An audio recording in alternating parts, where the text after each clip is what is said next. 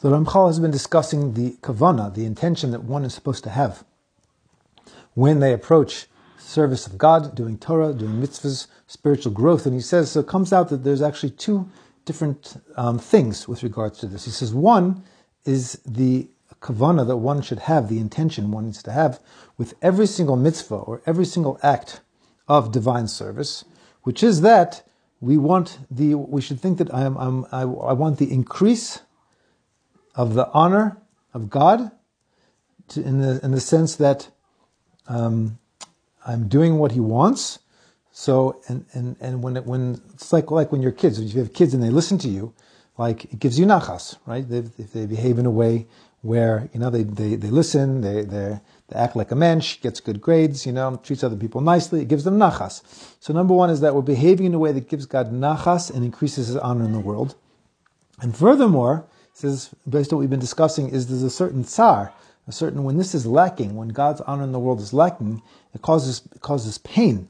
And then we should actually be davening for the increase of this honor in the world, so that it should become perfected.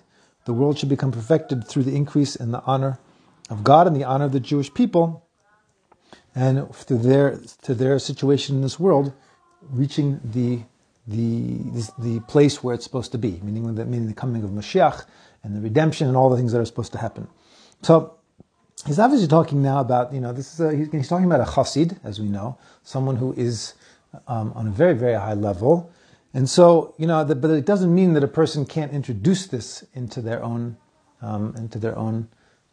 service of God. Meaning your own Torah mitzvahs is that no one's saying there's a good idea to try and fool yourself or fool God and think, I don't care about myself. I care about just the honor of God. But at least make a space for that awareness that what I'm doing now is going to increase God's honor in the world. It's in a literal way and a spiritual way.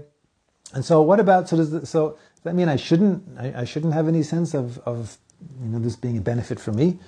So, imagine the following: imagine a guy he was a young boy, and he loved his mother's chocolate cake. It was like the best thing in the world. Her homemade chocolate cake, he lived for that. Okay, and he loved chocolate cake. And why did he eat the chocolate cake? He ate the chocolate cake just because it's delicious. That's why, because he loves it. So why does he eat his mother's chocolate cake? Because for himself. He eats it because it gives him pleasure, and is completely focused on himself. So now this boy grows up.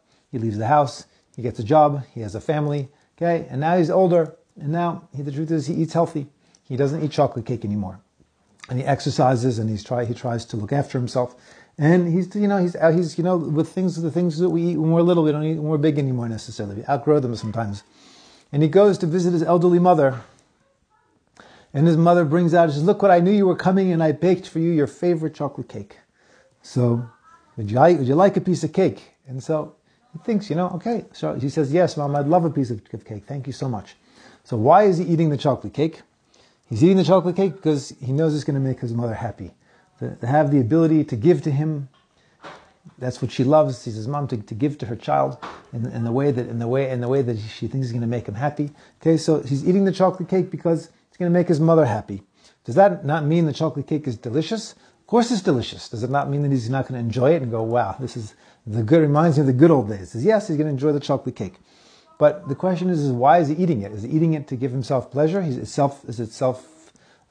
selfish and focused on his own personal wishes? No, he's eating it because he wants to give nachas to his mother. So when it comes, this is the higher kavana in serving God, the higher intention in serving God, is that, of course, the greatest, we have to know, in fact, there's a reason we start small and grow big, is that we have to start with the awareness that the greatest, most selfish thing I can do for myself is to connect to God, because the greatest pleasure a person can have, not only in the next world, but we can access some of that in this world. It's the greatest benefit you can give yourself. It is eternal. It goes forever. You're giving yourself existence. This is the best, most selfish thing you can do for yourself, is to do Torah and mitzvahs. Okay, there's nothing more selfish you can do, but you have to go beyond that. A chassid is someone who goes, okay, of course it's what's good for me, and it's what God wants me to benefit from it.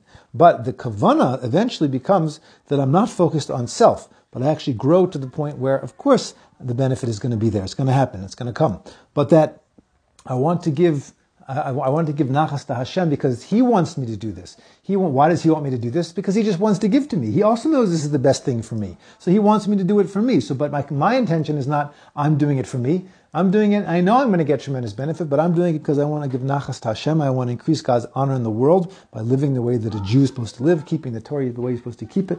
And that's the highest level kavanah, intention that a person can have.